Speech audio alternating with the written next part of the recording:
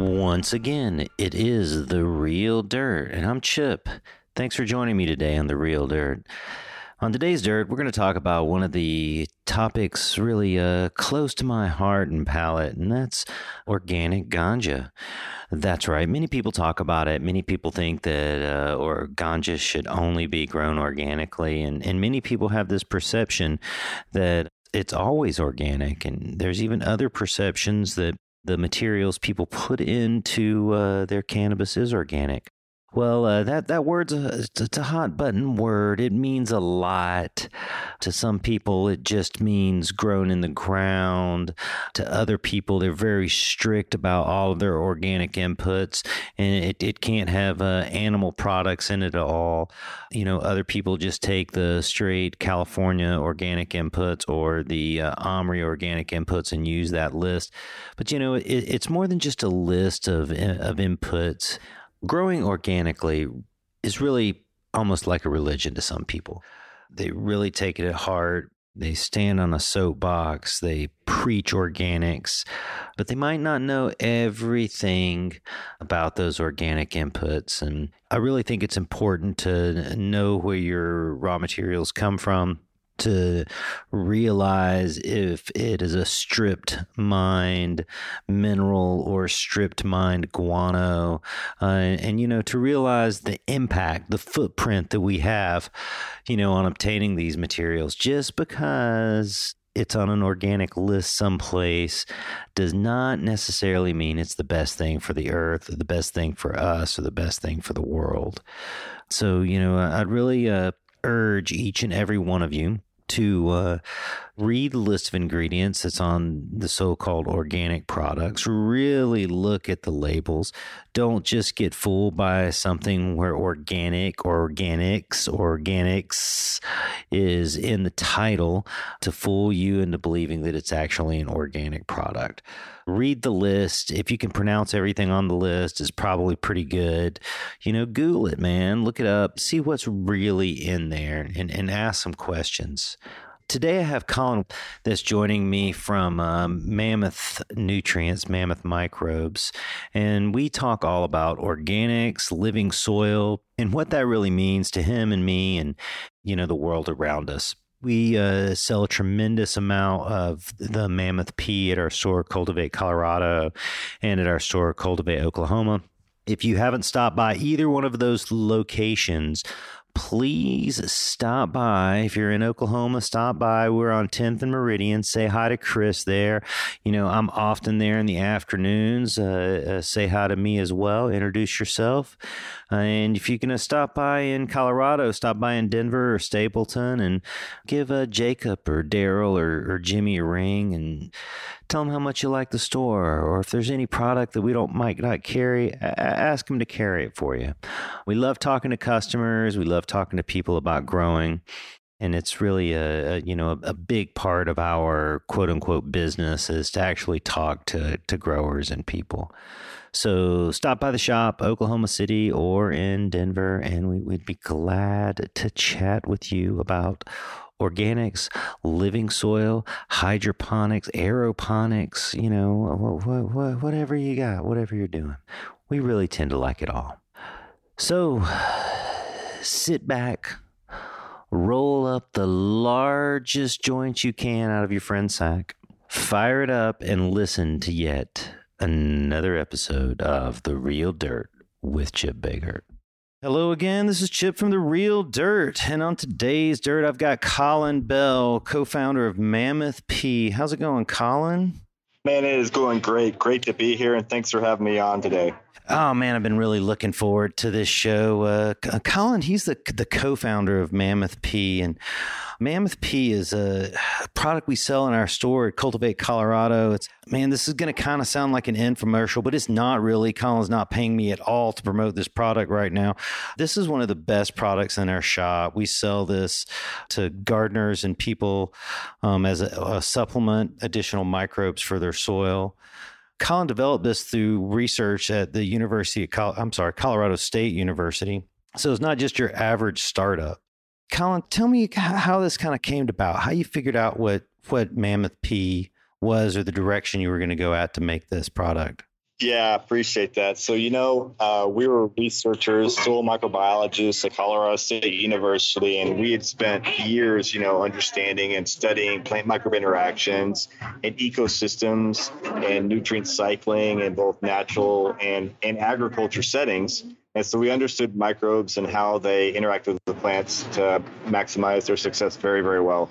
At some point in our career, we were trying to kind of reflect on the impact we were making and realized we weren't really making a huge impact the way we thought we could. And so we started thinking about ways that we could apply our knowledge, apply our science to start really making something that would bring value to farmers and to cultivators. And that was the inspiration that led to ultimately to Mammoth P. We selected the microbes for Mammoth P because we identified phosphorus as being a really interesting element that not only was super important for plant growth and success and yield and all these interesting things, but it's also kind of sticky and hard to deliver. And we knew that if we developed a really robust microbial consortia or group of microbes that could do that, it would probably bring a lot of value to farmers across the world. And with that in mind, we started working on this product or this challenge and came up with ultimately with the product that we have now in the market, Mammoth P. So, the interesting thing about phosphorus is it's a mobile nutrient. It doesn't go anywhere once you put it into the soil. And as soon as you start to talk about it like this, I immediately think commercial agriculture and was like, oh, you're just releasing the nutrition that's already in the soil back to the plants to some degree. It's really brilliant when you think about it. I mean, the NPK is already there in the soil, and it's just how do we use nature or microbes to produce it or to release it, so to speak. Yeah, that's absolutely right. We can think of these, microbes as actually like miners, and there are those nutrients available in the soil in all agricultural settings. And in many cases, they're immobile or not bioavailable, bound up in the mineral soil. And microbes, we know this, they mineralize and release these nutrients naturally. And so we thought we could actually create products that would do that better than, just the natural endemic microbes in soils. And that's where we came up with the idea to start making these biostimulants or microbial products to help do that. You developed this in Colorado. When you first came out with this product, we were talking about this earlier. When you first came out with this product in 2016, it showed up in my shop, and I had no real idea who you guys were. But we get a lot of homespun products, a lot of brand new products, and we looked at it, and it's got this tea-colored look to it. There was some stuff floating in it, and we were like, man, I don't know, maybe it works. I don't know, maybe somebody buys it. But man, immediately people started buying it. Right. And I even thought that you guys were, artificially having people to call me or buy the product because it was just so dramatic that people were just buying this stuff. And it was just literally flying off my shelves. And I know your salespeople, they came to us and were like, I don't know what you guys are doing. But we weren't really doing anything. I mean, my guy Jimmy up there, he loves organic. He loves biology. Jimmy Catchings, if you're ever up there in the Stapleton store, ask to speak to Jimmy. He pushed it for sure. But man, it's about the quality of the product. If it sells like that, then it's got to work. I appreciate you sharing that. And, that's kind of what I thought. I was a scientist. I'm not typically a business guy. I'm a pretty smart guy, and I've learned a lot since I started this company. But what I wanted to do, and this wasn't about a business, that's the deal. This was about making something super cool that farmers would use and growers and cultivators would use. It was only after we validated the technology through a lot of trialing and a lot of R&D money that we realized, hey, man, this works good. Now we need to figure out how to get in the hands of growers and farmers. And so making something that worked really, really, really good first was the goal. And it wasn't about, hey, we need to turn some profit. It wasn't about, we need to have a business here that we need to sustain. It was a research project. And that allowed us to do the diligence that we needed to create the right technology. And then, like you said, we knew that if it worked really well, we would create customers out of it. And so we got product in the hands of growers as much as we could. And we just wanted the feedback and the data from them and to validate that they were seeing good results. And that's really how Mammoth P started, was grassroots, getting product in the hands of growers and letting them see the results from themselves. And that's how we started. Man, it's really interesting to me. I've said this over and over again. Like when you're in business or when you have a product, and I've brought over 20 products to market, many of them haven't survived. A handful of them still are still being sold or manufactured by my company or others. But when you go into it with the attitude of, I'm going to make this awesome product, I'm going to really contribute to the world in some way, man, they turn out way better than when you say, oh man, the ROI on this product is incredible. I'm going to be able to turn so many units over such a period of time. And it's, blah, blah, blah. My investors are going to be so happy with me and we're going to all make so much money. And I'm going to be driving Formula One cars on recreation for the weekend. It just doesn't work out the same.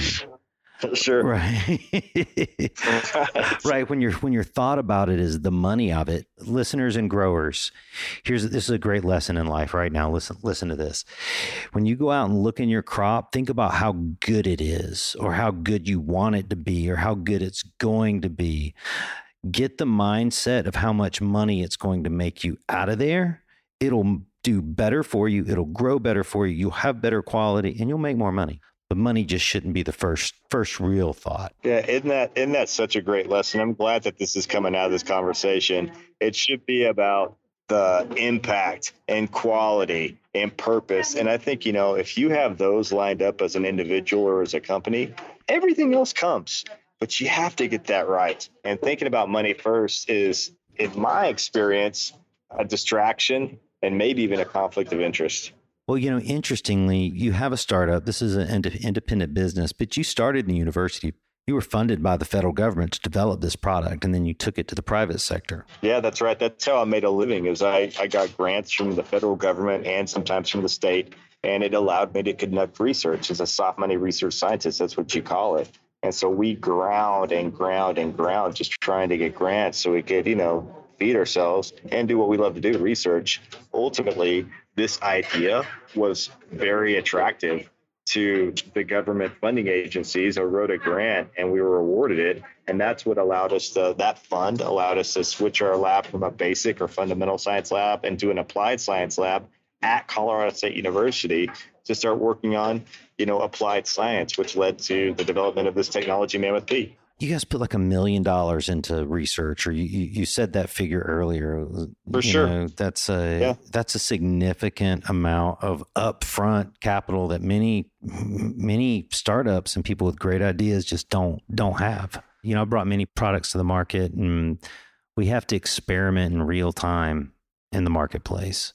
You have to bring a product to the market, see if the package works, see if the packaging works, see if the palette works, see if the product works, see if the directions work. But you were really able to fund all this ahead of time through our tax dollars. I think this is a great thing for tax dollars, man. Right. This type of stuff is incredible.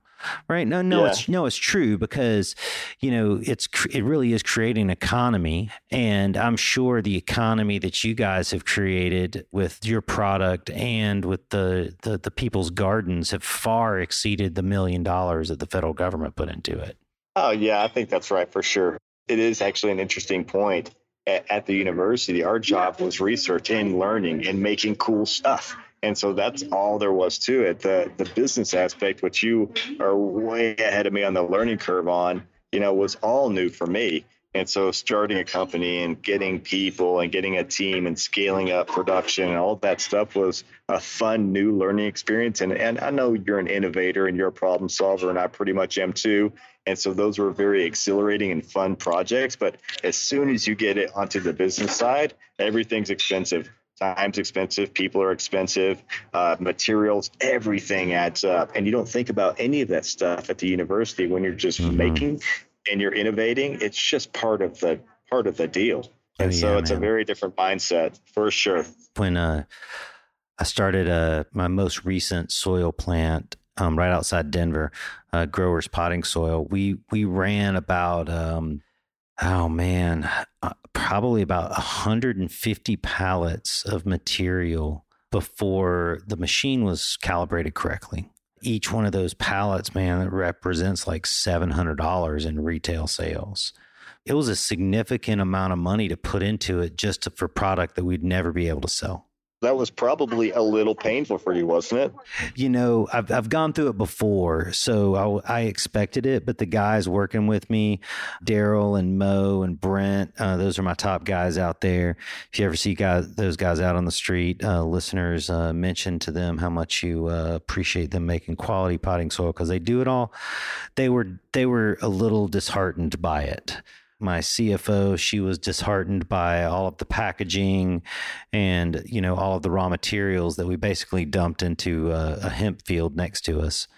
You just kind of have to do that to make sure that your packaging is on right, make sure all the pallets are stacked right, to make sure all the bags are filled right. And you can't, it's hard to just do it at small volume. You gotta make some product. Yeah, and those details all are super important, as you well know. I remember when I first had a vat or a fermenter of Mammoth, and I'm like, well, now I need to find bottles, and I need to find closures, I need to find labels and fillers and all these details. And some of that stuff worked, it's not necessarily easy, man. Yeah. There's a trial and error for all that stuff. When I sold Royal Gold, I was cleaning up and I looked in a closet that was upstairs in the old office, and there were $30,000 worth of bad labels. Wow. Just labels that didn't work, that were bad products, that something was spelled right, that the state called me out on, that the state laws changed over it, that weren't UV resistant, that weren't water resistant, that didn't have a slip coating on, whatever it is. It was just, over time, you just accumulate it, Yeah, it's incredible. Cost of doing business, but man, that's a lot of dough. Oh, it is. And, as a startup business, it was a lot. It was, if it all came at once, it wouldn't have worked out for me, but it was like a little here and a little there. Go be in business for 10 years and it happens. Same thing with you. I'm sure it took you a moment to figure out how to the right cap to put on it, or, the right sealer inside the cap, or the right machine to put the cap on. For sure. It's funny that when you're there, you're like, nothing else matters until I get this closure or this cap figured out, because I need a cap. And then as soon as you find it, however long it takes, there's this next list of 10 priorities that you have to do as you're scaling up. That stuff, I know you've done this before. It's just such a fun thing, but you're like, okay, closures. I became obsessed about closures, and I became obsessed about bottles, and I became obsessed about fillers and all these details. And you just grow and grow, and then it kind of repeats over time as the business gets bigger and you start over and you scale to that next level. It's really fun. I kind of love manufacturing for that aspect of problem solving, but there's nothing but opportunity to learn and grow. I'll tell you that much. You're a dynamic person to be a researcher, a developer of the product, and as well as you wanna build it and see it work right too. It's usually two different mindsets. Sure. So hey, I think this is a perfect time for us to take a break. Let's take a little break. Let's sit back. You're in the airport, so you won't be able to puff any, but I'll roll 3 or 4 joints, and then we'll be back. How's that? Perfect.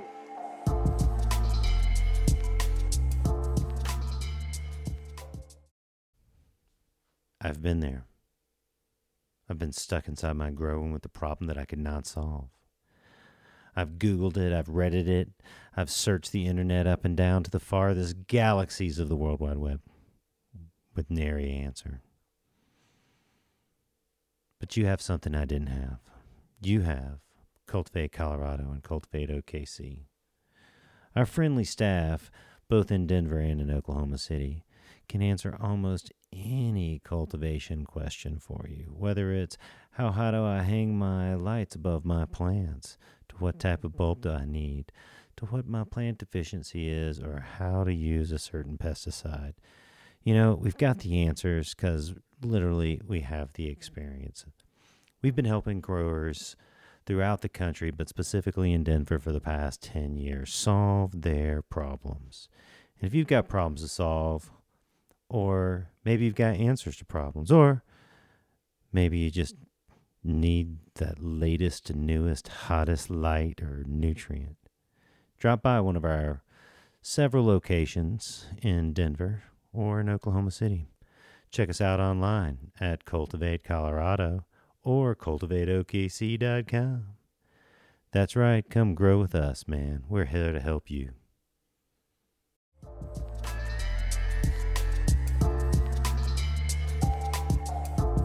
And we're back. Oh man, I tell you, that was incredibly long sponsor break. Back in the 70s, I wonder what they did when they let the record play too long as they were out back smoking weed. That's now we can just pause, and now we can just pause and come back whenever we want. But we've been talking about Mammoth P and we've been talking about microbes, but really why I wanted you on the show was to talk about living soil, organics, and, the future in commercial technology. We see organic in so many places these days. Sometimes it's just marketing and labeling. Sometimes it's for real. Many people scoff at the term and think that you're just paying more money for, an avocado that's organic as opposed to one that's not. And, farmers often, smirk at it because they live in areas with huge, pest issues. And it's like the only way they can grow, vegetables is with pesticides. And so they scoff at it a little bit. But, man, let me ask you this question. Like what's organic mean to you? If I just said, if we were just walking in the Whole Foods aisle and you saw organic tomato, what would go through your mind? Man, for me, without looking at the definition of organic or kind of having this tainted opinion of, the loopholes of organic certification and whatnot, organic to me means naturally derived. And I feel that there are only processes or products used for that particular product that, again, are naturally derived. I just think about what I think about more than anything else when I think about organic is, wow, I'm not going to be eating pesticides today. That's honestly, as a consumer, me too. What goes through my mind? Me too. 100%. Now, hey, when you see something called organic, cannabis or hemp or weed, what goes through your mind? Yeah. I think just using natural processes, my next definition default. So, we have Mammoth P that's organically registered. It's an organic OMRI certified product. What that means to get something OMRI or organic certified is the products that go into the products that go into your product all have to be organic and organically certified. So there's a legacy or a history, a generation of organic products that are turned into organic products that are, again, organic products that you're using for your formula that you're making a product with. And so that just means that it's natural. There's a lot of controversy, I guess, with some people around the term many or the definitions of it, man. That's right. Right. It really is a difficult one. In our store, Cultivate OKC, we have a huge demand for organic and living soil product. That's primarily the reason I'm doing this episode, is because so many people have been talking to me about it. I'm not judging, but I am stereotyping some people, I guess. You get the super vegans that come in and it's got to be strictly organic. They're usually well informed. They read the labels, and they want it to be strictly organic per the most strict organic regulations in the world. When did that start? When do you think that really started, where it got to that level? Man, I think part of it was the marketing side of it, when people started calling stuff organic with an X, organics, and people started to really, think about it. Because there's the other portion of the customers that come in, is they see just the term organic, or some version of that term, organics, organics, organish, and they think it's organic, and that's good enough for them. Yep. Right. I think that's right. When we launched Mammoth, and I was the guy after, I trained a small team how to scale Mammoth in the fermenters. I went out and started selling, just like the first outside sales guy for a company, like a co-founder would be. And it didn't seem like Denver at the time, this is early 2015, was into it much as they are now. And so it's changed a lot from 2015 to today is what I'm getting at. I experienced the same thing. When we came to Colorado to open up our stores in 2009, I lived most of my life up in Northern California, Humboldt County. And man, organic, people know what it is. People talk it up. People call you out for not having organic produce or organic cannabis because they can see it because there's such an experience with it. And, they'll make fun of you for using blue juice, which is a synthetic, a nickname for synthetic fertilizer, blue juice. Yeah. Right. And we came to Colorado and I bought the same type of stuff we would buy at a store. I mean, we would sell at a store in California and none of that shit sold. Right. Back guano, humic, fulvic, nothing sold. Right. Fish bone meal. Like I thought I was going to sell 50-pound bags of, fish bone meal and feather meal, and nobody's buying it. And nobody bought any of that stuff until after the pesticide regulations came into play. Oh, that's interesting. As soon as that happened, people started using the term, I grow organic. And you talk to them about it, and it's like, well, really, they just spray organic. They only use organic spray. But man, honestly, I think it just it crept into their psyche through their vocabulary. And man, I sell organic products now in Denver. Isn't that crazy? Yeah. You're going to love this. I used to say when I started working in the shops and going shop to shop, and no one really cared about organic, quite frankly. And they cared about making sure they maximize yield, and quality was kind of there at the time. And Mammoth does that. Mammoth P does that. And so we did get some adoption, and they were seeing results there. But on the side, I would joke, I was like, man, this is the gateway product that's going to start people, the synthetic growers, onto the organic track, because, it was an organic product, but it was the microbes.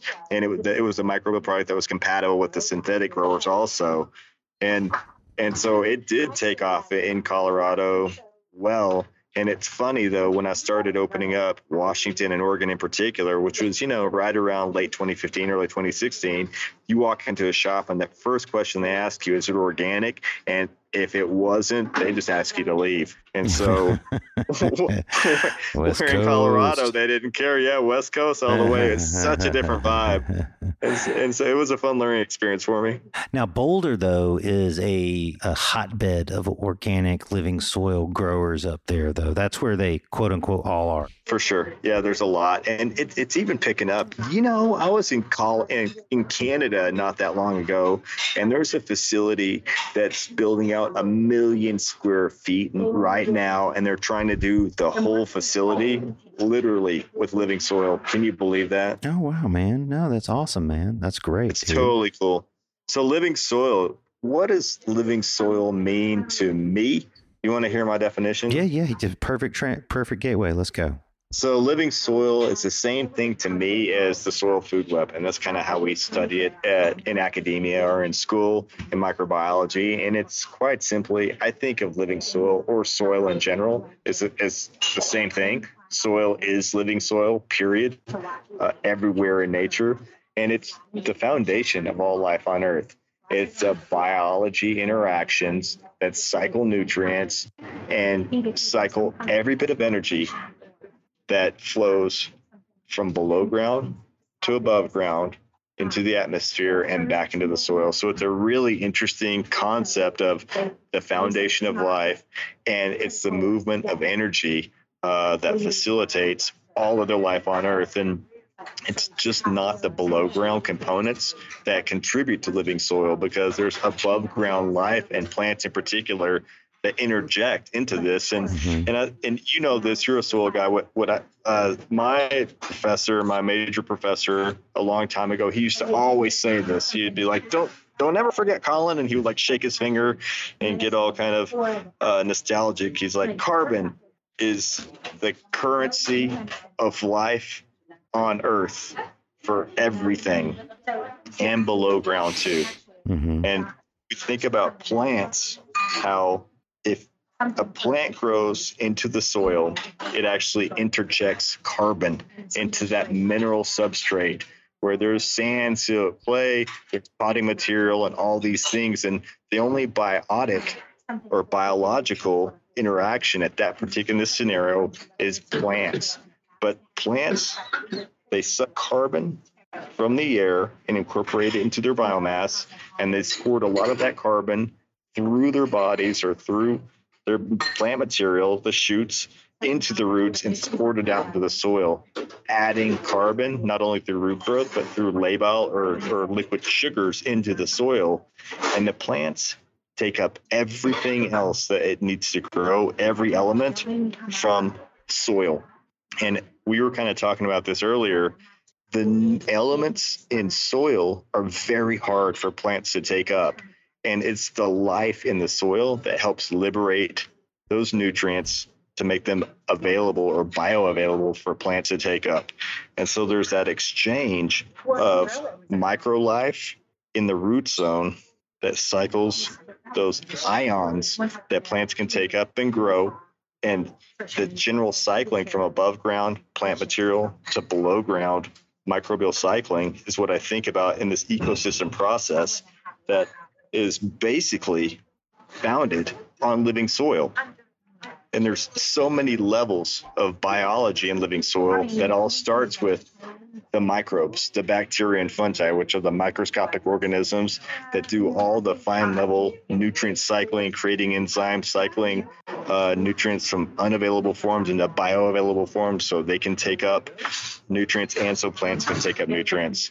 But then there's that next level of protists and nematodes, which are small, almost microscopic worms, and mites, and the larger arthropods, the spiders and the centipedes and earthworms and all these things that have layers of trophic layers, Chip. And so that means food web, where below ground, in many cases, bacteria and fungi are food sources for these nematodes or these mites that come and chomp down, and then they recycle the microbes into food material that they deposit into the soil, creating nutrient-rich sources or organic food sources, kind of like composting that plants then can take up. But you still need the microbes to cycle those nutrients and transform those elements from longer chains into smaller bioavailable chains. Wow, man, that was almost psychedelic in the way you explained that. I was sitting there floating through time and space there for a moment. It's actually an interesting scale conversation. Yeah, was that too much? No, it was perfect. It was perfect. Come back to us, Chip. Yeah. Come on back. Let me take a couple breaths. Hold on. Living soil is thrown out there so much. So many people mention it or say it or they don't understand what it means. Wow, you just explained it, as simple as can be. Anybody listens to this episode will repeat the words you say and they will sound like a boss. That's for sure. But the thing with the thing that I identify with living soil, you're feeding the soil with biological life. All the answers are already there. You just have to add, biological life to break it down and feed it back to the plants. Millions of years of evolution have already developed this process. Yep. And, I sell seabird guano, bat guano, feather meal, chickens, I sell all this stuff. And, I see the environmental impact of it. I try to talk people out of buying bat guano, even though bat guano is a great product, man. Oh, man, plants just love it. But you got to strip mine to get it. You got to take a ugly excavator or dozer and dig a huge hole in the ground and destroy bat habitat. And the same thing with seabird guano, and the same way with humic acid or gypsum or TMI and, all those great mined minerals that the organic community loves so much. They're mostly strip mined. And the beauty of living soil and biology and microbes is, wow, you get to use far less of those strip mine products if you add the right biology, if you really nurture your soil so your plants can, absorb the nutrients, right? Absolutely agree. It's such a, when we say organic, it means so much. It does mean bat guano. It also means soy protein isolate, right? And, both of those things are really two weird products when you talk about the world, right? And how did we get the soy protein isolate? Oh, we took some organic soybeans maybe, and you ran them through a chemical process and, isolated them by their molecular weight, but that's organic, right? Yeah, exactly. It's a little suspect It if is. you actually break it down. And it works great, man, dude. Soy protein isolate's incredible amino acids, incredible nitrogen source. Don't get me wrong. Great vegan product. And back to back guano, great product. But like there is a cost and an impact of developing that stuff, right? Without giving any trade secrets, like when you make Mammoth Microbes, what's your environmental impact? What do you make this stuff? You're not mining anything. Yeah, that's a really good point. So, and this is near and dear to my heart. And sustainability is another loaded word that not everyone loves because there's a lot of definitions. What I think is in sustainable practices is figuring out how you can meet your needs today while not hindering the ability of your next generation to meet their needs. So you try to give more than you take away. And that's one thing that I love about microbes is they grow. We can scale them so effectively, and you can use natural sources to grow. There's an example. There's a couple companies out there that actually take food waste, from localities, and you can actually ferment and the waste food and create agriculture products about that. And so I think that's one very interesting example of waste, and we're turning it into something that we're using to grow food. For microbes, we give way more than we take away. We use real natural forage that continues to grow, and we just extract nutrients to create an interesting food source for the microbes, and we grow them up. And so it takes a lot of equipment. And so if you think about the energy that it takes to run our facility and the equipment and the fermenters, you have to take a look at all those things to really see what kind of footprint you're leaving. But as far as taking away from the environment, what we do is, I would say, very sustainable. And this is interesting. That's why also, if you think about the use of microbes in agriculture, it's even more interesting because there's a lot of nutrients that are added to soils that never get used. They build up year after year after year after year until a really harsh environment in the soil where microbes actually can mine that. So you can add a microbial biostimulant and reduce fertilizer inputs and allow the microbes to actually mine and deliver those residual soil nutrients to your plant, reducing chemical fertilizer input. So that's a huge impact in itself. The impact we make here is important to say, and I'm 25-year vegetarian. I try to only eat organic food my life. I try to only, consume organic cannabis. It's not possible for me to do it 100%. And I've been on the soapbox in the past, right? And you have to do organic. It's got to be chicken shit and kelp, and that's it, and sustainable ingredients. But like I have grown and I've seen so many other people like be successful and contribute back to the world.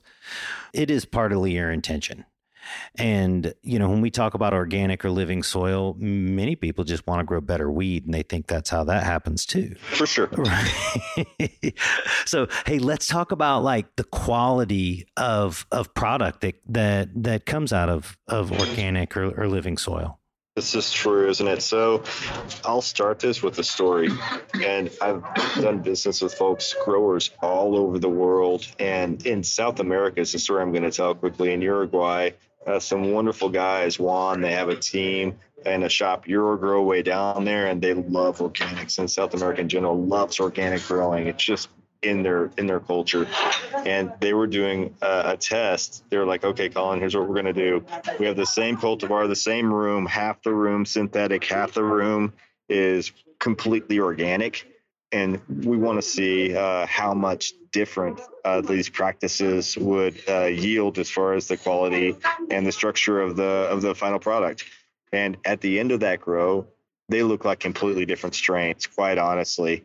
The quality and the terpene and the potency, everything on the organic side was far superior to the synthetic side. And it was a hydroponic, to be fair enough. It was hydroponically grown synthetic grow. So there's a lot of different practices. And I think that there's a way to balance and maximize nutrient delivery along with adding the organics and the microbes that you need to enhance the delivery of nutrients to maximize your plant's ability to express its phenotypic potential, is what I like to call it, which means maximize not only yield, but the quality for which that plant was bred. Mm-hmm. And we can get there through a balancing act, but I see a lot more quality in terms of the overall flavor, smell, aroma in organic or organically intended growing practices. Do you think that's true from your experience? Man, I think the best wheat I've ever had and the best tomatoes and the best watermelons have all been organic. 100%. I also know I have an organic watermelon at my house, half eaten right now because it doesn't taste worth anything. and I see with cannabis, I see people that care more about it being organic than they do about making it a quality product. And that takes a little bit more than just putting in organic inputs. I think that it's chefs. If you're a chef in the garden, man, you are going to have awesome organic or living soil product. If you're not a chef, if you don't quite know what you're doing, or if you do know what you're doing, but you can't quite do it, man, a little synthetic nutrients even go so far, right? To make the product look better for those people. You know, I see this all the time. People come in and, you know, one of the problems with living soil, here's one of the big problems with living soil is to get it to grow well, you really need to develop a heavy root system, right? You need to spend time in veg, right? You need to really grow a good, healthy root system. Then the plants will thrive. They'll eat all the nutrients. There's enough nutrition in the containers, but then the containers are so big and most people overdump organic product in it, don't use microbes or biology or compost tea to help break stuff down, that they can't flush out the product, so to speak. And their end product will ash hard. It will have a black ash. And, okay. I mean, I've been seeing this for years. This isn't a one-off. And I've been guilty of it too. You know, it's like you want it to grow well, so you overcompensate by putting, 5 pounds of fish bone meal per yard. You only need 2. Right. Right. And, you got to dump a bunch of nitrogen in it too, to keep it green that whole time. So, you're putting in feather meal and chicken shit and bat guano and man, they grow great that way and it'll look great that way. And I see that, but I also see this is that, the smell and flavor and the taste of organic or really good living soil, it might not have that look that people want in the dispensary. Right. But man, the taste and the terpene profiles, just incredible.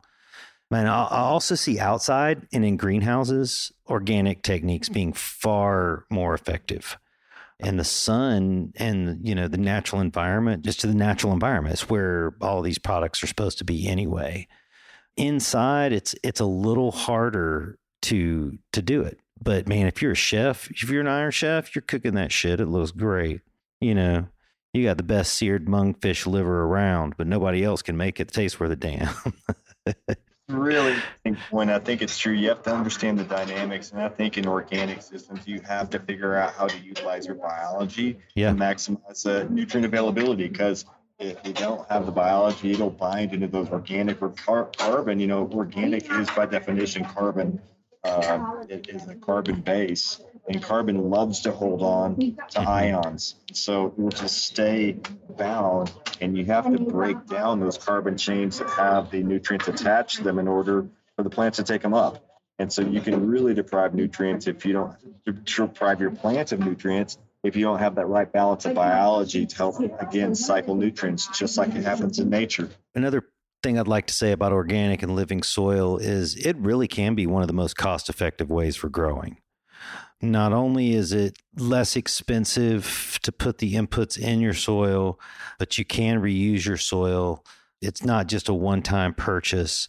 The nutrient delivery system is so much easier if you're just giving water, right? As soon as like you're giving synthetics or, even bottled organic nutrients, then you have to deal with pump heat and your propeller spinning and the pump clogging and your drippers clogging, your filter clogging. And if it's just water and all your inputs are already in the soil, and then you just, are giving it 5 liters of Mammoth P that won't clog the drip system, that won't, you don't have to worry if you clean out your filter. Like that works great, right? Like it really does. It works great. And outside it works incredible. Man, some of the most cost-effective growing techniques, the synthetics, it costs money, man. It 100% costs money. That's right. I appreciate you saying that. What made me think of is, there's a couple things with the organic and living soil. There's a process and over time that you have to kind of just embrace. You're not going to come right in and start off and have a super thriving living soil. It's a time function, and there's a little bit of a learning curve. Once you dial it in, it's golden. But it does take, a while, I think, and you have to understand the biology and the elements that you're putting in there and the release of those elements and the time of the release to understand how to really balance everything out. There's a hemp farmer in Colorado, and he grows in soil, and he's amended it over time, but mostly he just grows in soil. And all he has is the Mammoth P, like you said, because he knows the nutrients are there. He just needs a little bit of a microbial catalyst to release them because they'll bind up into the soil mineral exchange pretty easily. And so making sure you understand how to add the life or when you need the life for the biology is one of the key cruxes to maximizing your success in these organic systems. I think that's true. The thing about organic farming, outside anyway, and inside it's a little different beast. You can do it all kinds of ways, but you're building soil. You come into your soil, you put some inputs, you're either green manuring, or you're adding, gypsum or featherbone meal or, whatever your organic input in it. As the years go by, your soil gets better. You monitor your soil, you do soil tests, you add what your chemist tells you to add, you add what your soil advisor tells you to add, and the soil just gets bigger. So there's this one-time input costs that might be high at the beginning. And, we help people in Colorado do this all the time. I'll say it's common for people to spend $5,000 to $10,000 on an acre to amend their soil organically in Colorado, Yeah, and interestingly, here down in Oklahoma City or Oklahoma, what we've done down here, they've been like $2,000 and $1,500 an acre, and it's just because the soil's different, But once you do that, then you can just maintain what you have, add biology, add additional nitrogen inputs, add additional calcium inputs, and it's just so cost effective and simple and easy. But you don't have to go back to the grow store. You don't have to come to me to buy some more general hydroponic, right? Which this is my business. I sell Grow More, I sell general hydroponics, and I talk to everybody about it. I'm not trying to talk myself out of business, but it is important for us to think about the sustainability aspect and what we're really doing out here in the world. Yeah, I heard an organic grower tell me it wasn't that long ago. He's like, Colin, I don't grow plants. And he grew plants, don't get me wrong. But he said, I grow soil. Yeah. I'll let my soil grow plants. And so focusing on that soil and soil health and the aspects that make a healthy soil is the foundation, again, not only of farming, but of all life. There's no soil, no plant in nature that doesn't interact with a living soil interface. It just doesn't. It couldn't survive if it didn't. Mm-hmm. And agriculture has gotten away from that because a lot of the synthetics actually limit the biotic interactions. And so coming back to that makes a lot of sense, man. Absolutely. You said it the best, Colin. You just said it the best. So, hey, man, do you have any predictions of the future? Like, what does the future hold for organic living soil and cannabis? What do you see happening in the next few years? Well, I'll tell you, in cannabis or in general agriculture, this movement is going to continue to grow. It just has to. And I'll tell you why. The biology and using biology in agriculture in general is the largest, quickest growing agriculture segment across all crops. And the reason is because chemical fertilizer has failed agriculture. And I heard that said from some really interesting people in the agriculture space first. And I'm kind of quoting that. And the reason is, let me explain. Fertilizers work. You know they work. NPK works. You add NPK into the soil, into your soil substrate, and you have plants. Plants respond and they'll grow. But at some point, you can't keep on adding fertilizer and get more growth. Yeah, you get an adverse effect. And in agriculture, what happens, so we've talked about this, as you add, these nutrients bind up. And so what farmers have been trained to do is add more and add more, add more. And what's happened now, well, you know what? They're not growing more. We're growing less. And there's more buildup in the soils. And up to 70%, 50% to 70% of the chemical fertilizers used in agriculture aren't being delivered to the plants. The plants aren't taking them up. Yeah, they're being bound in soil, or they're being lost in the water columns. Yeah. And that's a serious challenge. And the counter to that is biology.